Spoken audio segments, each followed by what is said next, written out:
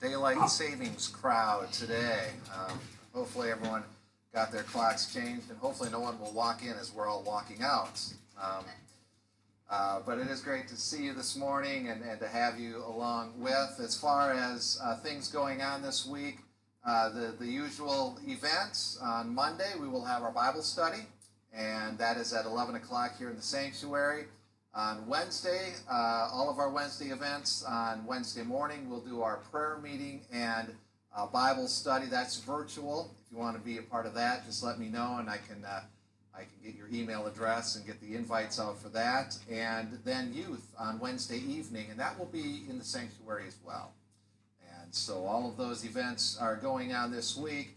Also then, a couple of special things. We have Becky's bunny here, full of candy, and the picture's been on Facebook, and you can give us your guesses through that, or if you want to show up in a couple of weeks, we'll give away that candy there, so get your guesses in, and like I said, you still have a couple of weeks to do that, and to eye that up a little bit before you make your guesses. And also, next week, we will be taking the Lord's Supper. So I mentioned that for those who will be here, that you can prepare your hearts, get yourself ready for the Lord's Supper. For those who will be joining us on Facebook, it'll look a little different. We won't do the Lord's Supper on Facebook. We'll stop it before then, so our service will end a little different next week as far as the ending of it. And the reasons for that are 100% theological, and if you have questions about that, feel free to contact me, and I'll just walk you through why we're not going to do the communion on Facebook. If you can't be here for the Lord's Supper next week, don't worry about that. Your salvation does not depend on taking the Lord's Supper. So if you feel uncomfortable, or if you don't feel well and you can't be here, there's actually a good lesson in all of that. Even Jesus, after he had given the Lord's Supper to his disciples, said, "I'm not going to do this again until I drink it with you in heaven." And so if you can't be here, there's a great lesson in that. Even Christ himself is waiting to take it until we join him in heaven. And it's just that longing of not being able to live the fullness right now. It is coming, but if you are able to make it here and want to join us for that next week, we will be doing it, and just prepare your hearts for that. So those are some of the things coming up for this next week. As always, if there are any last-minute changes, which tend to happen once in a while, we'll get that posted on our website and on Facebook as soon as we can. So those are the things coming up. And with that, then, let me turn to Psalm. It's a song of praise from David in Psalm 145, where the king writes, "I will extol you, my God and King, and bless your name forever and ever. Every day I will bless you and praise your name forever and ever. Great is the Lord, and greatly to be praised, and his greatness is unsearchable." Let's pray. Heavenly Father, you are great and greatly to be praised. And as we gather in this way, we do gather to praise you.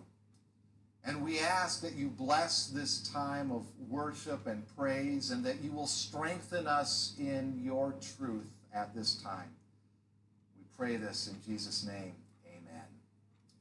And then what we will do is go to the Father in prayer, and I will give you a few moments in your personal prayer to go to the Father with your confession and repentance for those who are on your prayer list this morning, and concerns that you have, to take those to the Father. And so I'll give you some time to pray silently, and then I will do the pastoral prayer. But let's go to the Father in prayer.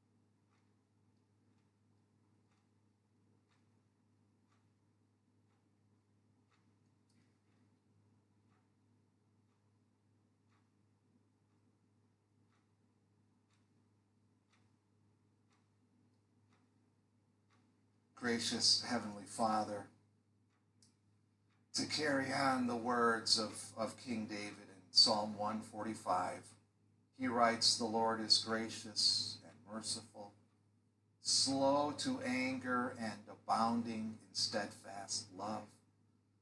The Lord is good to all, and his mercy is over all that he has made. All your works shall give thanks to you, O Lord, and all your saints shall bless you." That is the cry of our heart, Heavenly Father. We give you thanks. We bless you. We do thank you for your goodness and your mercy, that you are slow to anger, and that you abound in steadfast love.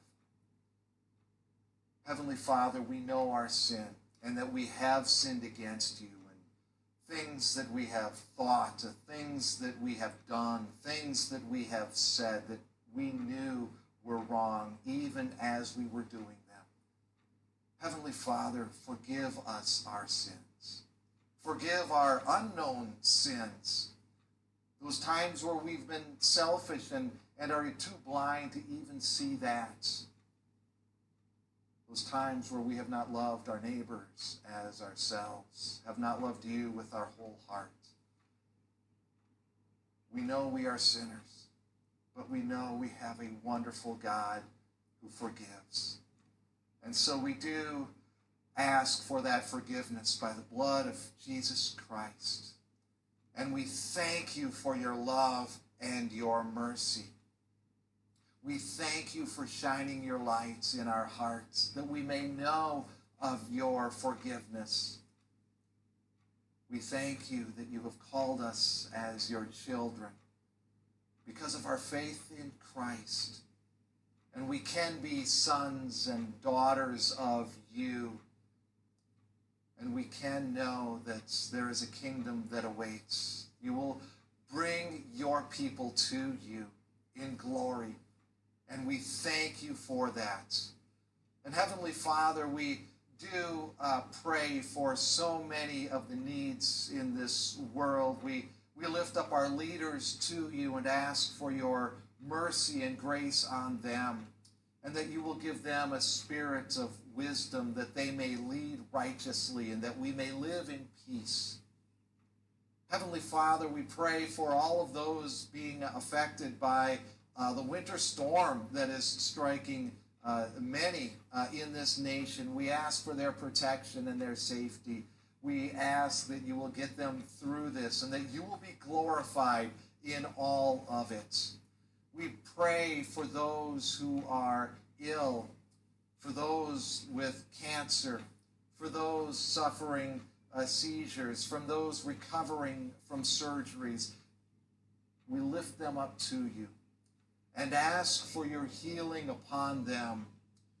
We pray for all of those around those who are ill, taking care of them, that you will encourage them and give them a sense of what needs to be done, that they may do your will and care for others effectively. We do pray in the midst of this pandemic that it will come to an end. As always, we give you thanks that there is a vaccine and that numbers seem to be going the right direction now. And we just pray that we'll continue to do the right thing and be patient and be wise in this time, and that this will come to an end. We thank you that the vaccine is available, and we pray that it will continue to get out to those who want it and those who need it, and that this will all come to an end, that we can get back to a normal sense of life. And gracious Heavenly Father, we do pray for those who are lost in their sin.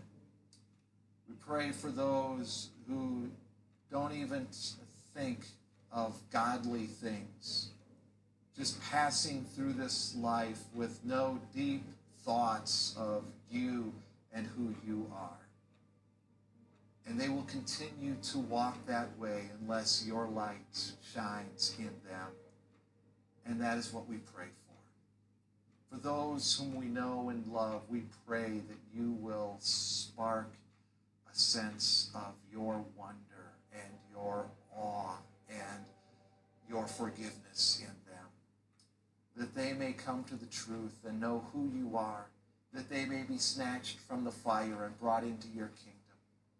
Help us as your people speak your truth in love and speak your truth in boldness, that we may be lights in this world, salts in this world, that we may do your will.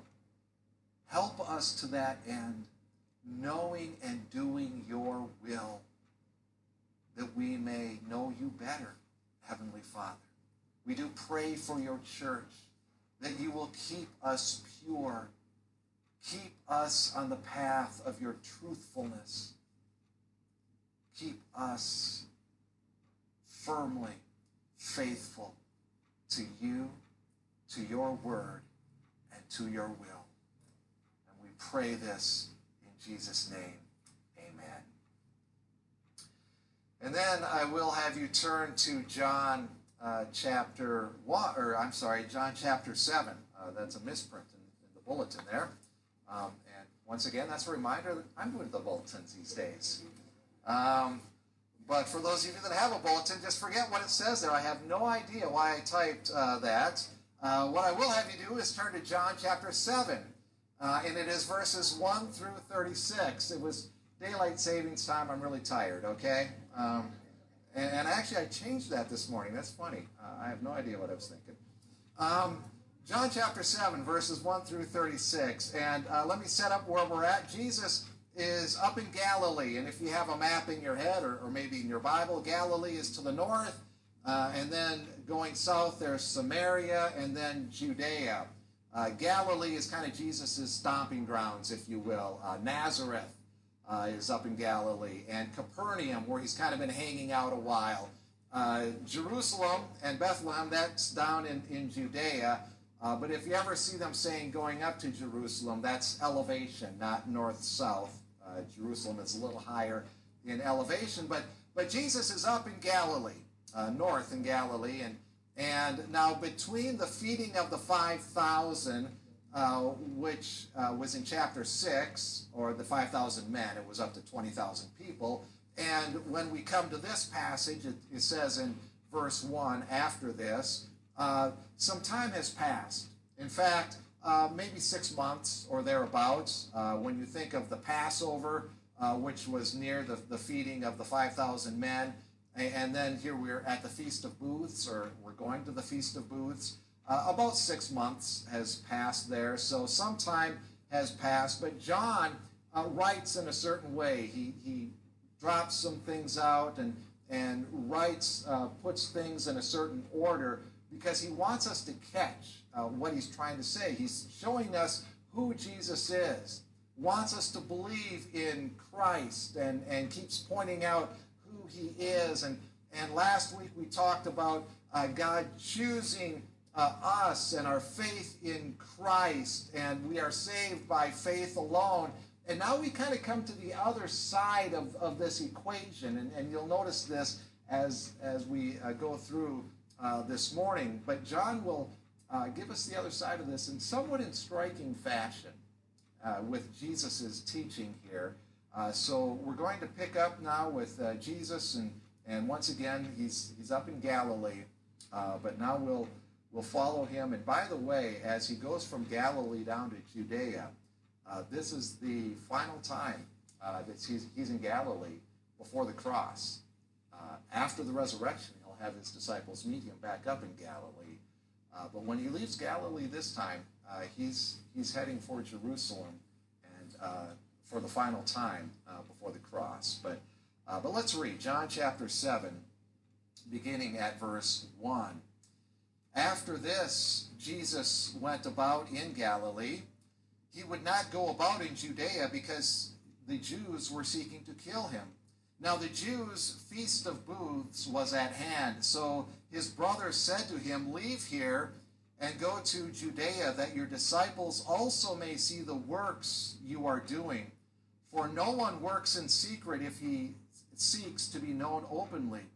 If you do these things, show yourself to the world, for not even his brothers believed in him. Jesus said to them, my time has not yet come, but your time is always here. The world cannot hate you, but it hates me because I testify about it that its works are evil.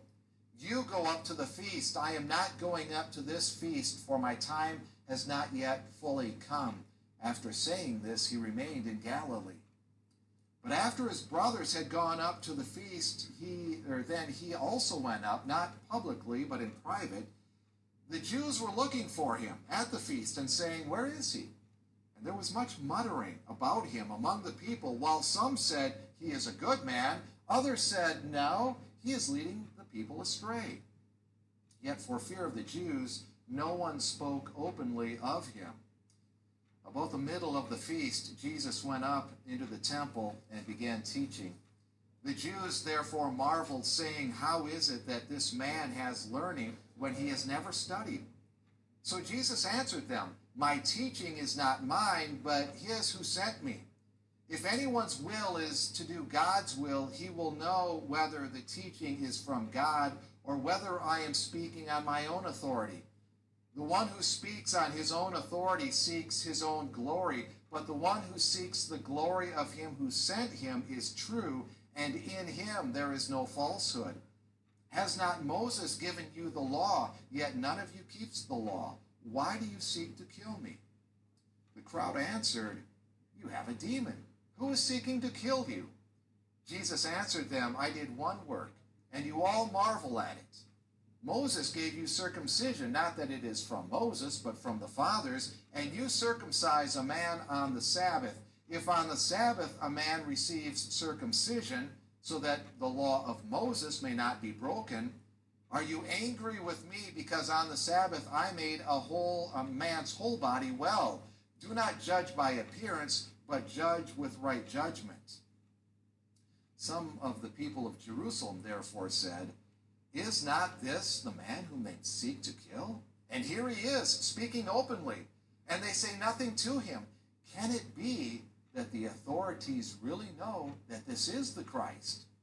But we know where this man comes from. And when the Christ appears, no one will know where he comes from. So Jesus proclaimed as he taught in the temple, you know me, and you know where I come from? But I have not come of my own accord. He who sent me is true, and him you do not know. I know him, for I come from him, and he sent me. So they were seeking to arrest him, but no one laid a hand on him, because his hour had not yet come. Yet many of the people believed in him. They said, when the Christ appears, will he do more signs than this man has done? The Pharisees heard the crowd muttering these things about him, and the chief priests and Pharisees sent officers to arrest him. Jesus then said, I will be with you a little longer, and then I am going to him who sent me. You will seek me, and you will not find me. Where I am, you cannot come. The Jews said to one another, where does this man intend to go that we will not find him? Does he intend to go to the dispersion among the Greeks and teach the Greeks? What does he mean by saying, you will seek me, and you will not find me? And where I am, you cannot come. The word of the Lord. Let's pray. Heavenly Father, we thank you for your word, for the teachings you give us, and for revealing Christ to us that we may have salvation. As we look into your word, we ask that you speak to our hearts and strengthen us. We pray this in Jesus' name. Amen. Well, I have mentioned before one of the joys I remember growing up was the camping trips that my family would take. And we would go a few times during the summer, and there was a group of families, a pretty solid core group, and we would go camping and always loved camping. We'd go early in the summer, in the middle of summer, at the end of summer, and maybe a time or two in there as well. And whether, this is Wisconsin, and whether it was 100 degrees and the bright burning sun, or we had fun. And even if a couple weeks later you'd go camping and the night temperatures were in the 30s, it seemed. We had fun with that. Wisconsin, you get all 4 seasons in one summer, and that's just how it is up there. But always a great time. We always look forward to it, and whenever I run into one of those people that we would go camping with, that we talk about it almost, that's the first thing that we mention. And I bring that up because when we look at the Feast of Booths, where Jesus is going to go, where the brothers are going to go, it's basically one long camping trip, and a fun camping trip at that. The Feast of Booths, you can read about it in Exodus 23. Leviticus 23 probably has the best description of it, also Deuteronomy 16. But it's this feast, and it's also called the Feast of Tabernacles, or the Feast of Ingathering, or the Feast of Shelters. It was in the autumn, after the first crops had been harvested. It lasted 7 days, technically 8 days. There was a day of rest at the end of it. But 7 days where you'd live in tents. And it was the most popular and joyous of all the festivals that the Jewish people had. They loved the Feast of Booths, a camping trip, and you would go to Jerusalem and live in tents for 7 days. And if the people that actually lived in Jerusalem, they had flat roofs, they would go up on their roof and pitch a tent. They wouldn't even sleep in their own bed, and they would celebrate up there, sleeping in tents just above their house, and they looked forward to it. And so when we see the brothers talking with Jesus about going to the Feast of Booths, they're really anticipating this festival that they had, and this feast, and it was a lot of fun. Now Jesus, as we see in verse 1, he understands that if he goes to Judea, there's people there that want to kill him. That was one of the reasons he left. They wanted to kill him. And that goes back to chapter 5. And with the Feast of Booths coming up, his brothers say to Jesus, come on, let's go to Judea, let's go to Jerusalem. Now, what's striking in verse 5 is how John writes that his brothers don't believe in Jesus. And I like how John says it. He said, for not even his brothers believed in him. Think of all the people that should understand Jesus a little bit and believe in him, you'd think it would be his brothers. They've grown up with Jesus, and Mary has understood that Jesus is the Messiah. I mean, from before he was born, Mary understood who Jesus was, and I'm sure she told her sons and daughters who Jesus was. And it's not like they're young children. Jesus is in his 30s at this point, and so you'd imagine all of his brothers are at least in their 20s. There might even be one or two that are pushing 30 themselves, and so they're old enough to understand. But not even they believe in Jesus. And so what is it with their unbelief? What is it that they don't believe? They know he can do things and perform miracles. They were probably at the wedding where Jesus turned the water into wine back in chapter 2. They probably got a glimpse of that perhaps, and they've heard of other things Jesus has been doing along the way, and feeding 5,000, and they were up in that area at the time. They know he can do miracles, but they're still kind of stuck in this idea of forcing him to be what they want him to be. As the crowd, after he fed the 5,000 men and whoever else was there, how they wanted to force him to become king. They wanted Jesus to be the kind of king they wanted, and the brothers are still kind of stuck in that. But they tell Jesus, okay, here, if you go back to Jerusalem, if you go to Judea with us, that's where you can make it big, Jesus.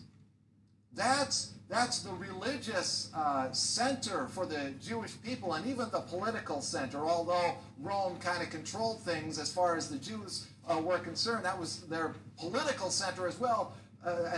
So Jesus, go to Jerusalem. If you can make it there, you can make it anywhere. So let's go there and do some miracles, and people will be amazed. Because, some of your disciples are walking away. We saw that in chapter 6, verse 66. Many of his disciples turned back and no longer followed him. So Jesus, let's go to Jerusalem. We're going to have a whole bunch of people there. Everyone's going to be in a good mood. You pop off a couple miracles, we'll get them all back. Perfect plan, isn't it? And what they're really saying, and we can see this in Jesus' response, what they're really saying is, it would be great for us if you go to Jerusalem and do these things. We will look pretty good, Jesus, if you will do these things, because we're your brothers, and we'll look like we're studs. So go do these things. And we catch that in Jesus' response as he responds to them. He understands they have their own agenda. They don't really believe in him as the Messiah. And so Jesus responds in verses 6 through 8, basically, and he tells them, look, my time hasn't come. Yours is already here. In fact, the world already likes you. Don't worry about that. The world likes you. It doesn't hate you like it hates me, but my time hasn't come because I'm waiting on the Father. And Jesus has been very clear about this. I do the will of my Father, and I do what my Father says when he says. And my time isn't here. Not yet. Not right now. He knows the danger of going. He knows he'll probably be killed once he gets to Jerusalem. And as I mentioned, this is the last time that he leaves Galilee until after the resurrection. The brothers, they're seeking human praise, if you will. Jesus, make us look good. And Jesus says, you're already liked by the world, but here's what the world needs to know. They need to know that their deeds are evil. They need to know that they need a Savior. And they don't want to hear that. And they're going to turn on me because they don't want to hear that. But don't worry, you go. Your time is here. My time, not quite yet. And so they go, and Jesus stays in Galilee, at least for a little bit. And of course, we see in verses 10 through 13, the talk is about Jesus, as expected. People were looking for him and talking about him. And notice that the opinion is split there. Some are saying, yeah, he's a good man. He healed some guy. He was an invalid, 38 years, and Jesus healed him, and he's done other things. He's a good man. And yet others are saying, no, he's leading people astray. He had a guy pick up his mat and walk on the Sabbath. Can you believe that? He's leading people astray. And so the opinion is split about Jesus, and I especially like in verse 13 that no one spoke openly of him. Jesus is not the subject of polite conversation, much like today. Jesus is not the subject of polite conversation. You got to take one side or the other when it comes to Jesus. And they knew that then, and so they don't want to speak too loudly for fear of who might overhear their particular opinion. And so then we have to go with this assumption then that the Father, after a couple days, told Jesus, it is time, go. And some people get tripped up on this idea that Jesus told his brothers that he wasn't going to go and that he ends up going. But Jesus doesn't say, I'm not ever going to go to Judea. He just said, I'm going to go when the Father tells me. It's basically what he was saying. And the Father tells him, now go. And so it seems like after a couple days or a few days, he does go, because he shows up, as we see in verse 14, he shows up about the middle of the feast. And he's in the temple. And in verses 14 and 15, he's there, and notice that he's teaching. He's not doing miracles, probably much to the chagrin of his brothers who are standing there saying, "Come on, Jesus, here's our time, do it, do something." And he's teaching. And the Jewish leaders, when it says the Jews there, that's most likely highlighting the Jewish religious leaders, although others were there as well, but they're marveling. How does he seem to know so much? And he's never gone to rabbi school. He's never been taught by the right people, and yet he seems to know so much, and they're really asking the wrong question. They're asking, how does he know so much? He speaks with this authority, and his teaching is so good. And they should be asking, well, what's the meaning of his teaching, and is it true? Rather than asking, well, how does he know this?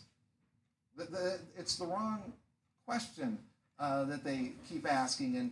And then in verse 16, Jesus responds to what they're saying. And Jesus begins by saying, "My teaching is not mine," which to the Jewish religious leaders would have meant something. Because when a good rabbi went to rabbi school, one of the things he learned to do is to quote other rabbis, those who had been rabbis earlier. And so it showed not only were they not being rogue or arrogant and coming up with their own teaching, but also these previous rabbis that they would quote was basically their source of authority. Okay, you know I have authority because I'm quoting these other rabbis. And Jesus starts out by saying, well, my teaching isn't my own either. My teaching is not my own, but notice his authority. If anyone's will is to do God's will in verse 17, he will know whether the teaching is from God or whether I am speaking on my own authority. So I'm speaking on God the Father's authority here. And verse 17 is kind of the hinge here that kind of holds everything together. And we're actually going to circle around and come back to verse 17. But I want to continue with the story before we come back to this. And Jesus is very clear. He's not seeking his own glory here, but the glory of the Father. And in verse 19, then he brings up Moses again. He said, has not Moses given you the law? And yet none of you keeps the law. And this is what he was saying earlier. He's going to point out that the world is evil. And this is why they wanted to kill him in the first place. But he said, you don't even keep Moses' law. Why are you trying to kill me? That's part of Moses' law. You shall not kill. You shall not murder. You tried to kill me.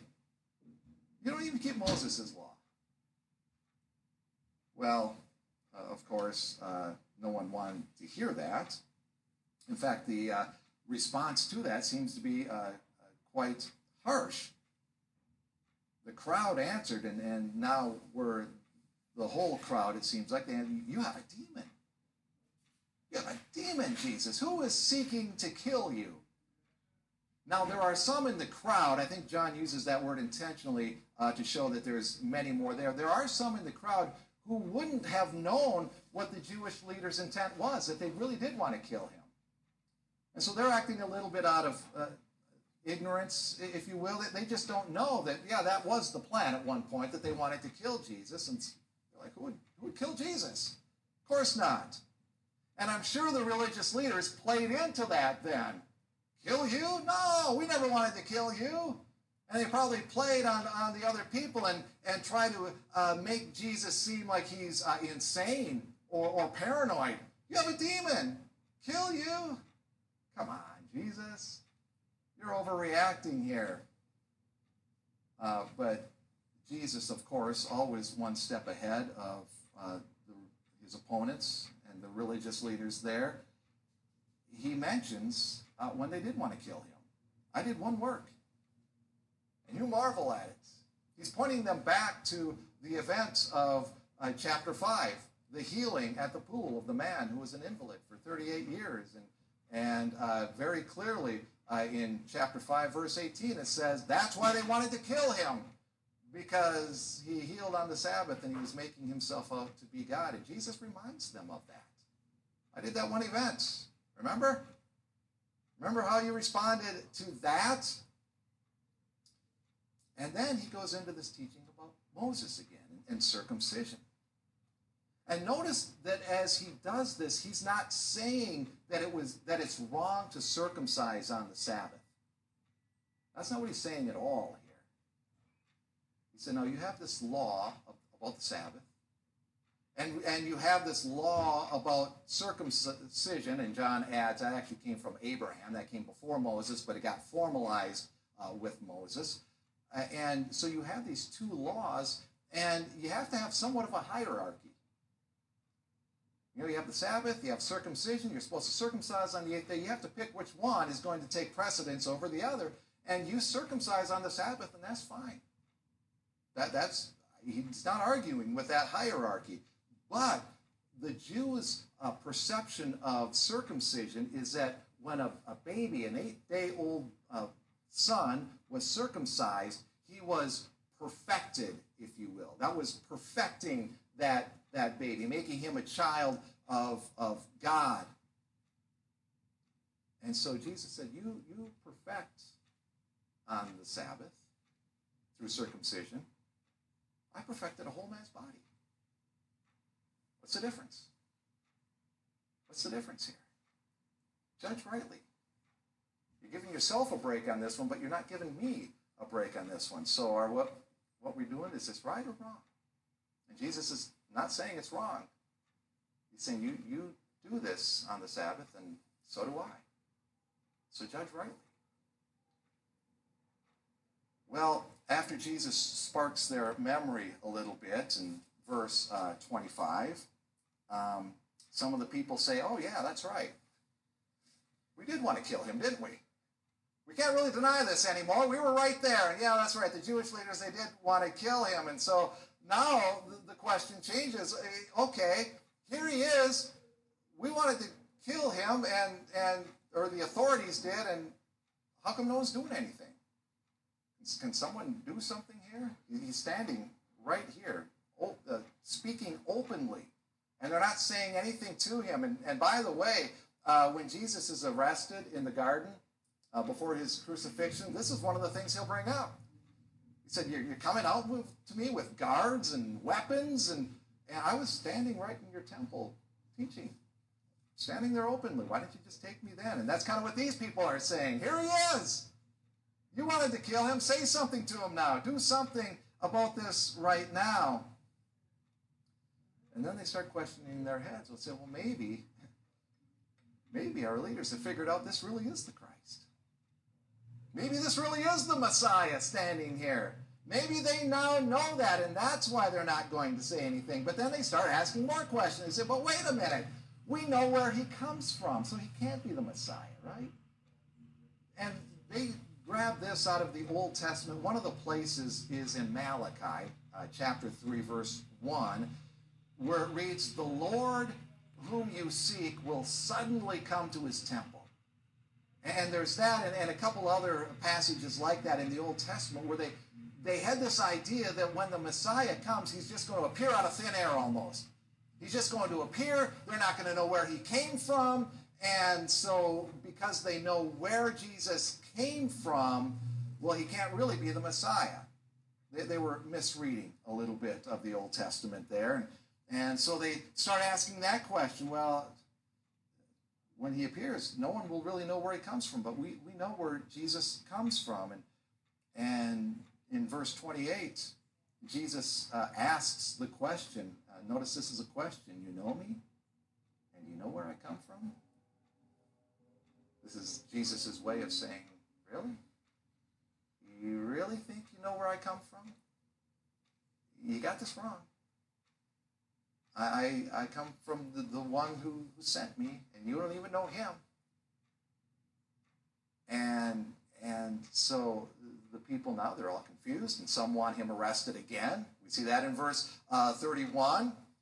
And as they continue on then, the Pharisees, they're listening to the crowd muttering about things that are going on. And once again, opinion is split on Jesus. Some want him arrested, and others are saying, look, when the Christ really does come, when he really does appear in verse 31, is he going to do any more than this guy's doing? Because this is amazing, his teaching and the things that he's done.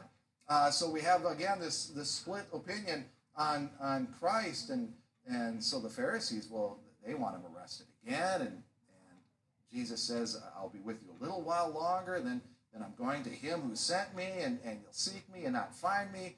And these Jewish people, the Jewish leaders, they're confused. What does he mean by we're going to seek and not find? Is he going to go to the dispersion among the Greeks? And that's where some of the Jews went to the Greeks. And is that where he's going to go? Because, yeah, we're not going to follow him if he goes there. Is that what he means? And what does he mean? You'll seek me, not find me. And where I am, you cannot come. And there's so many questions. And they're not figuring it out. Jesus is teaching them and telling them, and they're just not figuring it out. Much like, if I can go back to the brothers from the beginning of the passage, the brothers, they could see the miracles that Jesus was doing, and they didn't believe in Jesus either. They couldn't figure him out either. And they want these miracles. The brothers wanted these miracles for human praise, if you will. Jesus, do something. Make us look good.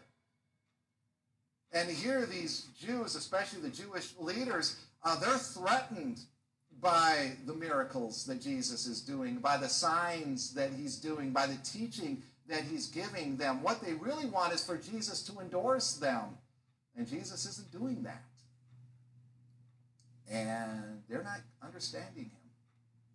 And everything's a question. You just notice as that passage goes on, there's just more and more questions. And here's what both groups are missing, both the brothers and then these Jewish people in Jerusalem. And I said we'd circle back around to verse 17. Here's what they're missing. If anyone's will is to do God's will, he will know whether the teaching is from God or whether I am speaking on my own authority. And just think about that verse for a minute, what Jesus is really saying. If you do God's will, if you're seeking to do God's will, you will know the truth. Wanting to know God's will and doing God's will is the foundation of knowing who God is. I mentioned our salvation is in Christ alone, our faith in Christ alone. But this is, as I've said, kind of the other side of that now. Doing God's will. We, the world in general, and sometimes even us personally, we would like to sit down and approach God in this way. All right, God, sit down, tell me everything about yourself, and we'll see how we can work together. But that's not our relationship with God. Our relationship with God is to do his will, complete submission of our wills to what he wants, just as Jesus did. I will do what the Father wants when he wants me to do it. It's about his will, not about our will. It's about us submitting our total wills to what God did. Because knowing God on an intellectual basis is actually a moral and a spiritual task, doing God's will. And when we think of the world, and I'll just keep boiling this down a little bit, when we think of the world, or we think of our nation, or to come down a little bit, we think of the church universal, the church around the world, and the local church, your local church, or think of yourself as an individual. And sometimes in these certain circumstances, we'll look around and we'll say, why am I not seeing God? Where's God in all of this? And the question should probably be, am I doing God's will? Am I seeking to do God's will? Because if that's not what I'm doing, then I'll probably never see God. Because Jesus here is saying, doing God's will means you're going to figure out who God is. He'll reveal himself. And so God has given us his word. His word for moral living, living as God wills us to live. His word about loving God with our whole heart, loving our neighbors as ourselves, forgiving our neighbors over and over and over and over again, even when we don't want to. About caring for the widows and the orphans and the foreigners and the oppressed. About going and making disciples. And we can't approach these things that God has told us to do with an attitude of, okay, God, tell me a little bit more about yourself, and then I'll see where I can fit some of these things in. But to say, God, show me your will and how I can do your will. Help me submit completely to what you want, that I may know you better. See, our faith in God is very mysterious. It works against what we would like to think. It works against how we live in this world. And also, it's another example of our faith in God puts us pretty much out of control of ourselves because we're seeking God's will. And we have to surrender our control, surrender our wills to God, so we can know who he is. This is one of the things that Paul picks up on in Colossians. And I want to end on this note. Paul is writing to the Colossians in chapter 1. And starting at verse 9, Paul writes this, "And so from the day we heard, we have not ceased to pray for you." And here's the prayer. "Asking that you may be filled with the knowledge of his will in all spiritual wisdom and understanding, so as to walk in a manner worthy of the Lord, fully pleasing to him, bearing fruit in every good work, and increasing in the knowledge of God." And did you see where Paul went there? He started with doing God's will and ends with the increasing in the knowledge of God. Because Paul understands this as well. And that's his prayer for the Corinthian people, and that's my prayer for all of us. That we know and do God's will, because that's how we grow deeper into the knowledge of God. Let's pray. Heavenly Father, we do thank you that you do reveal yourself. We do thank you that you work in this wonderful and mysterious way. That doing your will is how we know you better. And so our prayer is that very same prayer that Paul prayed for the Colossians. That we may be filled with the knowledge of your will in all spiritual wisdom and understanding. That we may walk in a manner worthy of you, fully pleasing to you, bearing fruit in every good work, and increasing in the knowledge of you. You are the source of all truth, of all wisdom, and all knowledge. We love you and we thank you. And we pray this in Jesus' name. Amen. And our benediction then comes from the book of Hebrews.